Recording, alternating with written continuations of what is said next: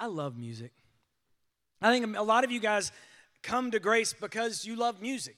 I mean, that's one of the reasons you're here is because you stay because you love the preaching, but you come at first, obviously, but you come at first because the music has incredible power. How many of you guys have, just for fun, how many of you have Spotify playlist or iTunes or iPod playlist, something like that? You've got a playlist, some of y'all are still using records. You've got a playlist somewhere, don't you? A playlist of songs, and you have that because there is power in music. There is a song for everything on your playlist. You have songs that connect you with God, right, in some sort of deep and mysterious ways. You have songs that make you happy. You have songs that make you cry. You have songs that remind you of your high school friends. There is a song for married folks. Married folks, you have a playlist for date night, right?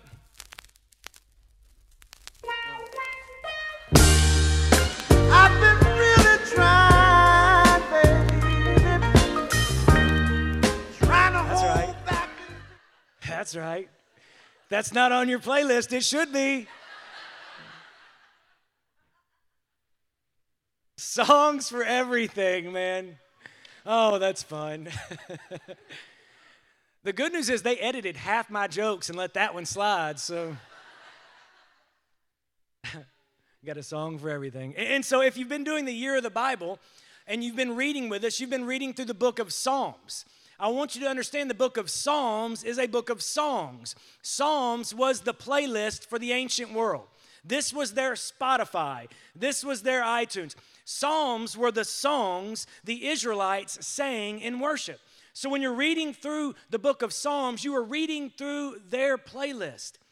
It's kind of funny to think about because if you've been reading the Psalms, they say some strange things, right? So you can imagine Dusty up here smiling, Everybody sing with me. God smite my enemies, destroy their crops and land, punish them for generations to come, on the solid rock I stand, right? I just made that one up. I mean, that was good, wasn't it? Thank you. Man, I'm good with this mic. But really, that's their playlist. These were the songs they sang, and there was a song for every occasion, all sorts of emotions. And so I was supposed to move forward with the reading plan, but I got kind of stuck in a psalm we actually read last week. And so normally I'm a slave to rules, but I'm going to kind of change things just a little bit and do things a little different this week. I'm actually going to pick a psalm that you read last week. But I don't want to move forward without spending some time on this one, and it's Psalm 42. And so if you guys have your Bibles, open them up, or your phone, or however you do it. If y'all will indulge me, I just want to read through this one together. It's Psalm 42. It says, "As the deer pants for streams of water, so my soul pants for you, my God. My soul thirsts for God, for the living God. When can I go and meet with God? My tears have been my food day and night. Why people say to me all day long, where is your God? These things I remember as I pour out my soul, how I used to go to the house of God under protection of the Mighty One, with shouts of joy and praise among the festive throng. Why, my soul, are you downcast? Why so disturbed within me? Put your hope in God, for I will yet praise him, my Savior and my God. My soul is downcast within me. Therefore I will remember you from the land of Jordan, the heights of Hermon, from Mount Mizar. Deep calls to deep in the roar of your waterfalls. All the waves and breakers have swept over me. By day the Lord directs his love. At night his song is with me, a prayer to the God of my life. I say to God, my rock, why have you forgotten me? Why must I go about mourning, oppressed by the enemy? My bones suffer mortal agony as my foes taunt me, saying to me all day long, where is your God? Why, my soul, are you downcast? Why so disturbed within me? Put your hope in God, for I will yet praise him, my Savior and my God. Oh, man, that's good. Such a beautiful psalm. And I want you to understand this psalm is about a very, very serious condition. It's about spiritual depression. It's about those times in your life when you want to feel God, but you don't feel God.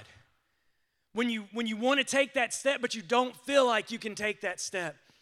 When you feel like in your prayers you're just talking to yourself. When you feel like when you're singing songs, you don't even really believe the words, you're just sort of going through the motions. Those seasons of spiritual depression where God feels just out of your reach. It starts in verse 1, it says, as the deer pants for streams of water, so my soul pants for you, my God. I have seen that verse used as a happy bumper sticker. It's not happy. As the deer pants for streams of water, so my soul pants for you, my God. The imagery here is a deer who's looking for water and can't get a drink. And so he's panting because he's dying of thirst. And this is what it feels like when you want God so bad and you just want to know him, but you just feel nothing. You're numb. You're numb to the presence of God. You're numb to the power of God. In verse 2, it says, my soul thirsts for God, for the living God. When can I go and meet with God? That verse translates into, when will I see the face of God? It's wanting so bad to be with him and be in his presence, and you just don't feel like he's there. It's this idea of losing the relational presence of God in your life. And it's brutal. And I know because I've been there. And so have many of you. And this guy he's not saying I'm doubting the existence of God. He's saying I'm doubting whether or not God still exists in my life. He's not doubting that there is a God. He's doubting that this God is still with him. And in this moment, you can feel the pain of his soul. And we see this a lot in Psalms. We see it a lot, man. I think this is so important for us right now. Because many of you, in this year of the Bible, you are taking your first real step towards God. Do not underestimate the power of reading this book. All right, when you read this book, you are taking your first real step towards God. And when you step towards God, there will come a season in your life, a time in your life when you don't feel God. Y'all ever been there? It's brutal.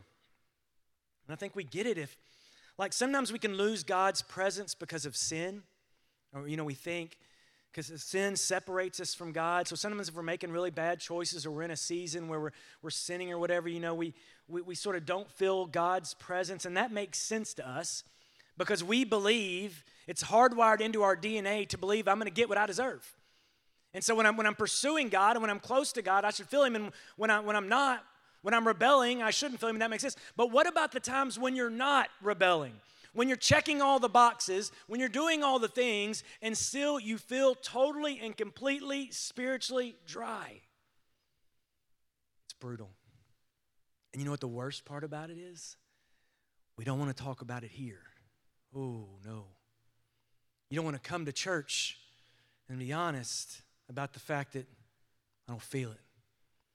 I don't feel it when I pray. I don't feel it when I sing. We want to mask it and hide because it's really hard to be honest about the fact that you are in a spiritual desert. And the problem is, the reason we don't talk about it at church is because when you confess it to a church person, well-meaning people who love you and who love God, you come to them and you say, man, I am spiritually dry, and here's what they tell you, and I know because I've given this advice. You need to pray more. You need to read more. You need to sing more. You need to do more religious things until you start to feel God. And if you're not feeling God, you must not be doing enough religious things. But doing a bunch of religious stuff without feeling the presence of God is religion, and that is a heavy yoke for you to carry, and it's the yoke Christ died to relieve. This idea that we're meant to carry this religion, and if I do enough religious things, then I'll feel God's presence. God's like, no. You're putting a burden on yourself you were never meant to hold. That's not the solution.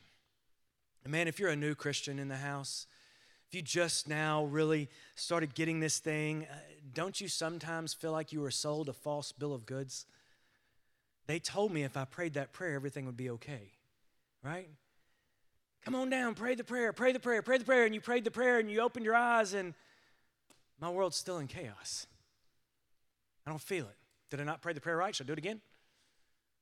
What's up with that? I don't feel what I was told I was going to feel. So it's difficult. It's hard. And the problem with this is what starts as an emotion this feeling distant from God, it will eventually begin to erode your faith. Because if I go through a long enough time where I don't feel the presence of God, if I don't feel like I'm with God, if I go through that long enough, I will eventually begin to doubt that God really exists. Because if I hadn't felt some experience for years and years and years, and I'm still talking to the air, I'm eventually going to doubt that God is even real. What I knew in the light, I will doubt in the darkness if I allow the darkness to go on for long enough. And that's why we need to understand this condition. You need to know that it's coming. We need to be prepared to deal with it. We need to brace ourselves because we are going to some point go through a desert, and how you handle it can make the big difference in your life. That's why I love this psalm so much, because this psalm dissects what it's like to be in a spiritual desert. And so first I want to talk about 3 potential causes of why you might be spiritually dry. And the reason I'm doing 3 is because pastors do everything in 3s. I have no idea why. We make 3 points. We're limited. One of us made 5 points once. They fired him, and back to 3. So I'm going to make 3 points about this. But I do think inside of these 3 points, you are going to find something that connects with you. And if you're in it, hear me though before I go on. If you're in a season of spiritual dryness, welcome.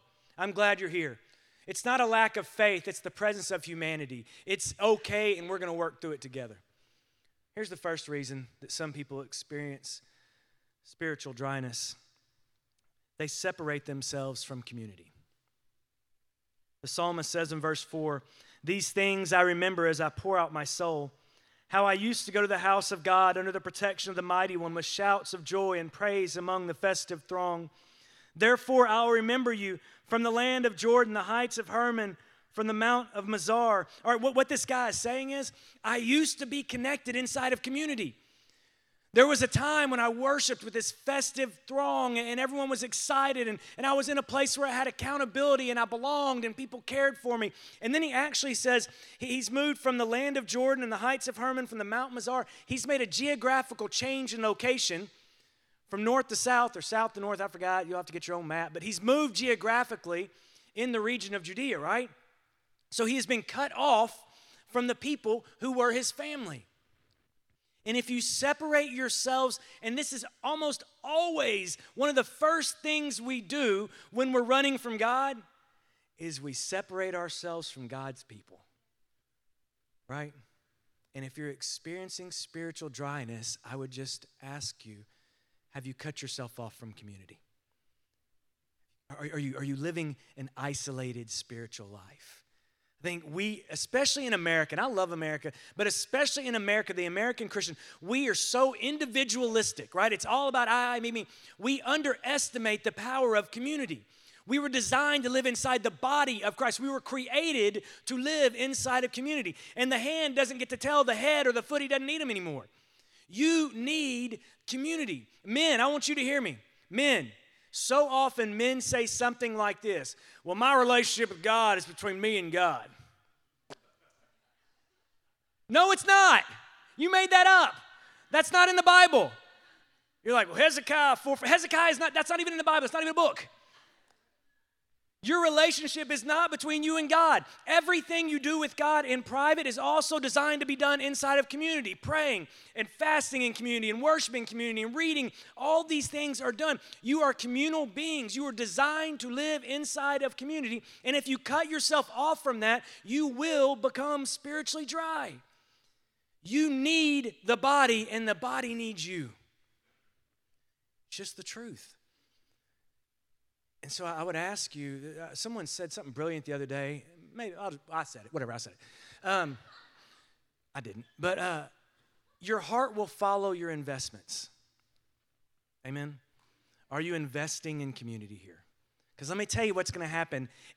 And I'm not knocking anybody, it's just the truth, man. If you're coming here week after week, and you're just showing up for this, and you're just leaving, here's what's going to happen. There will come a time when you are not here for 3 or 4 weeks, all right?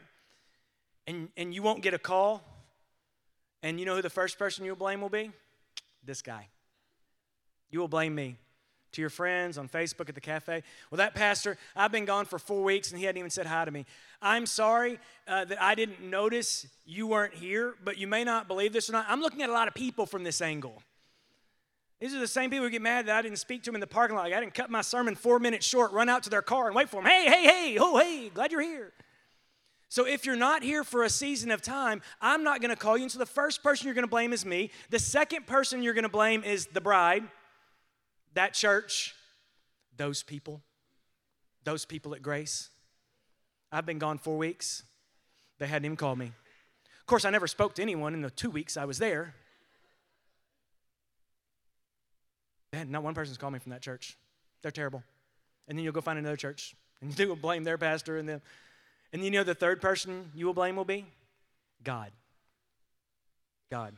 You will blame the pastor, then you will blame the bride, and then you will blame God the Father. And so I'm now to the point where I count it a blessing if you blame me because I'm in the same conversation with God. It's not God's fault if you've cut yourself off from community. We have given you 8 million ways to get connected here. If you're choosing not to invest in those ways, then know what is going to happen, a spiritual desert, and there will be no one there to watch your back.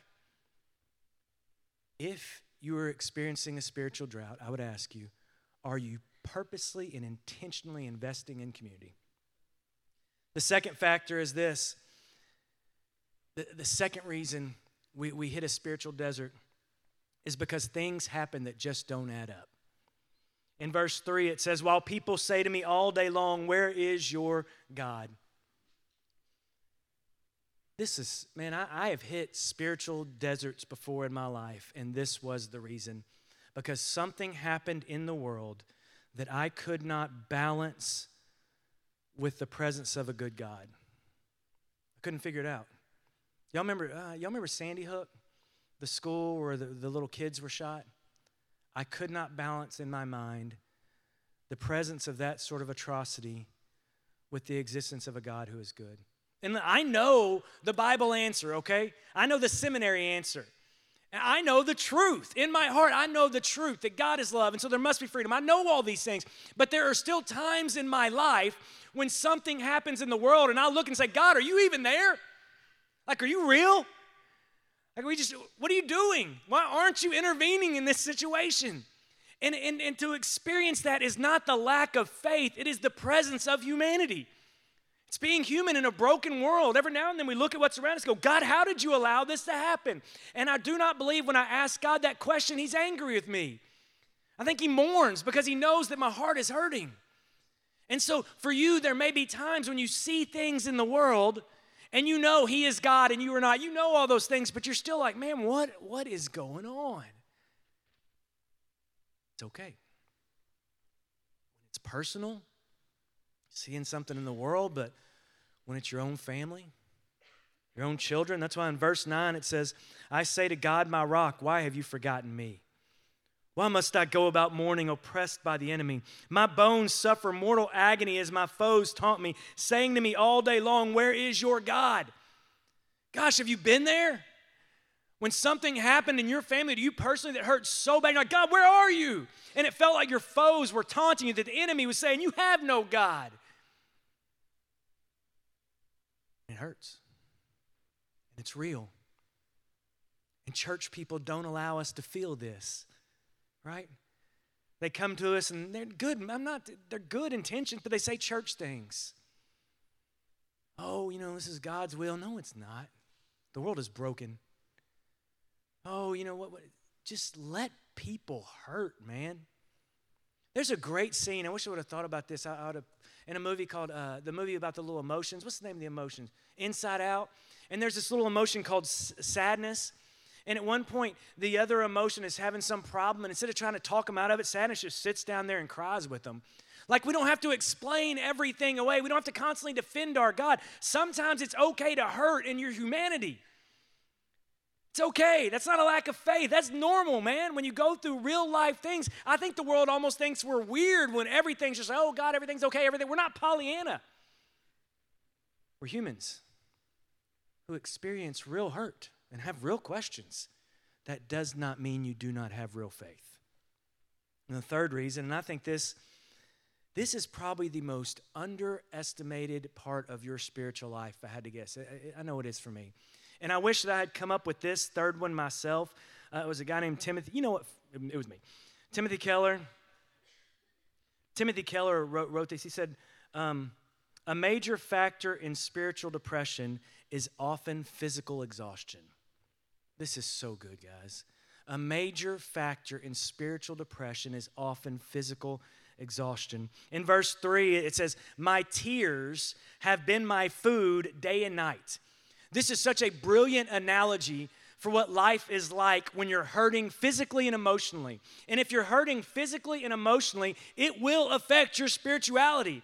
And so he says, my tears have been my food day and night. You know what that tells me? He's not eating and he's not sleeping, right? Have you been through seasons where you weren't eating right and you weren't sleeping right? Didn't it eventually affect your spirituality? And if your spirituality is affected and your emotion, it will affect your physical self. Guys, we are connected, body, mind, and spirit. We are created in the image of a triune God. You are a three-part being, body, mind, and spirit, and every single part matters. And if you're forsaking one part, you are walking into a spiritual desert. Not every answer is pray more, although you should probably pray more. Sometimes the answer is eat right and exercise. Take care of yourself. Of course you don't feel, I know, you know when I'm the most vulnerable to the enemy is when I'm not sleeping. When I'm tired, he can get in my head. If I go a couple weeks with bad sleep, the conversation in my head begins to change. It's a dangerous spot for me to stay in. Y'all remember in Leviticus how important the temple was to God? There are 873 chapters in Leviticus on where to put the fourth nail in the right door on the third day, on the seventh level, or the fourth, blah, blah. You're just like, man, just nail it in. Moses, just bring it in there. Right? I mean, it's an incredible amount of detail. If God cares that much about a temple that's not even real, then in the New Testament he says, you are the temple now. Your body is the temple. If God is calling your body the temple of the Holy Spirit, how much do you think God cares about your body? He cares. Guys, if you need emotional help, get counseling. Quit being so prideful that you refuse to get counseling if you need it. I'll go to counseling. I'll go right now if one of y'all wants to counsel me. I got no problem with it at all. Go. Take care of yourself emotionally and physically, or there is no way you can take care of yourself spiritually. It's just the truth. So perhaps if you're in a spiritual desert, it's time to look at your physical and emotional health. So those are some of the causes. And I'm willing to bet the majority of the people in here connect with one of those three. The good news is there's cures. There's cures, and that's what I love about this psalm so much. It goes into the cures, and there's 3 points I'm going to make on the cures, because that's all I'm allowed to make. The first one is this: pour out your soul. Verse 4 says, these things I remember as I pour out my soul. Get honest with somebody about how you feel. Like, this is why you must know that this is not the fullness of church. This is one part of what church was meant to be. You're also designed to be in small groups so that you can pour out your soul. And if you're not able to pour out your soul, then get connected inside of community, because that's why you're in the spiritual desert. There should be people in your life who you can talk to about your life and share with them, I am in a spiritual desert. And quit lying to God. Oh, God, I'm so happy today. He's like, no, you're not. I can read your mind. I know exactly what you're thinking. Stop doing that. Be honest with God and honest with someone else. Pour out your soul about what is really happening in your heart. If you don't speak it, if you don't identify it, and you just smush it down and smush it down and smush it, you know what you'll eventually do? Climb up a tower and start taking a rifle and pop shotting people like me. Don't do that. You can't squash these things down. You have to deal with the emotions that are inside of you. Pour out your soul to God and to someone else. Second thing you can do is, and this is so good, examine where you have placed your hope. Verse 11 says, why, my soul, are you downcast? Why so disturbed within me? Put your hope in God. If you're in a spiritual desert, it's time to examine where you've placed your hope. Because there's a lot of good places to place your hope that were never meant to carry your hope. A lot of people place their hope in their children. Your child is everything to you. If your child is everything to you, then your child can take everything from you. Right? Your child is not everything. Quit posting that on Facebook. My child is everything. No, your child is your child. Your God is your everything. We got to get this thing right. Because when your child believes they're your everything, it changes the way they act, and all the rest of us know it. Right? You got to work on that. You place your hope in your child, that's the wrong place to place your hope in your spouse. If your hope is placed in your spouse will let you down. They will break your heart. They were never designed to be the sole carrier of your hope.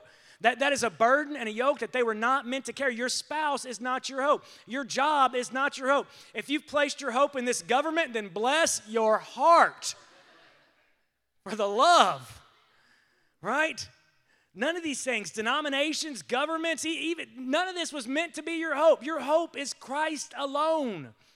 And if you're in a season where you're experiencing spiritual dryness, examine honestly, pour out your soul, and figure out, where have I placed my hope? And the final thing is, remember God's grace and preach to your heart. I love this one so much. Verse 8 says, by day the Lord directs his love. At night his song is with me, a prayer to the God of my life. Verse 11, why, my soul, are you downcast? Why so disturbed within me? Put your hope in God, for I will yet praise him, my Savior and my God. Remember God. Remember God. My brother Jeff, when he did the marriage conference, he made such a great point. Like, if your relationship is in a place where your relationship with your spouse is dry, and you begin to say this thing in your head like they always, or they always are this way or whatever. He said, take a picture of a happy moment between you and your spouse and put it on your phone, so that every time you look at your phone, you remember something happy. And for most of us, that's 9 million times a day. Every time you look at your phone, remember something happy about your spouse. Remember God. And one of the best ways to remember God is to pick up this book and read it and remember what he's done. His track record over 2,000 years is fairly impressive. Like, remember God. Remember, don't we get so bogged down in what God's not doing for me at the moment that we forget the million things that God has already done. Remember God, and then preach a sermon to your heart. Your heart is deceitful. It is steering you wrong. There are days when you need to grab your heart by the throat, slap it around, and say, now you listen to me. I'm going to preach you a sermon. And don't hold its throat for long, because it'll cut off your blood supply, but just for a little bit. Heart, I am making the rules now, not you.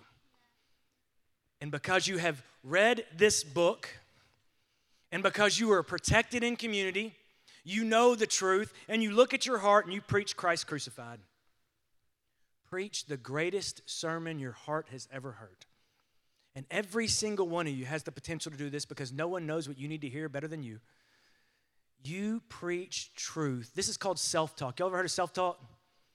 You're all saying something to yourselves anyway. Just take control of what you're saying. Quit saying willy-nilly things to yourself. Be intentional.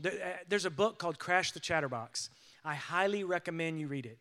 Take control of the things you are saying to yourself. Quit letting your heart guide you, and start preaching truth and reminding your heart, I know who my God is. You're right, I'm thirsting right now, but I remember when you hung on a cross, Jesus, and you said, I'm thirsty. And I'm hurting right now, but I remember what you went through for me, Jesus, and I know that you hurt. I feel forsaken by God, but you're the one who said, my God, why have you forsaken me? Jesus, I remember everything you went through, and I know you went through it so that I would never have to. So I believe that you will never forsake me, and I will get through this desert. And you say that over and over and over until you believe it. This is not about a bunch of religious chores to do. This is about reminding yourself of who your God is, and refuse to let your heart steal the truth from your mind. You remind yourself of the truth. You refuse to sit around and be victimized by your own thoughts. You take your thoughts captive, and you preach the greatest sermon your heart has ever heard. Every day. You preach Christ has died, Christ has risen, and Christ will come again, and I refuse to ever give up. Guys, about 2 weeks ago, I think it was about 2 weeks, I sent a text to 7 of my best friends from high school. And what I said to them in the text message was, I am so lonely right now. And no amount of human interaction will change the way I feel.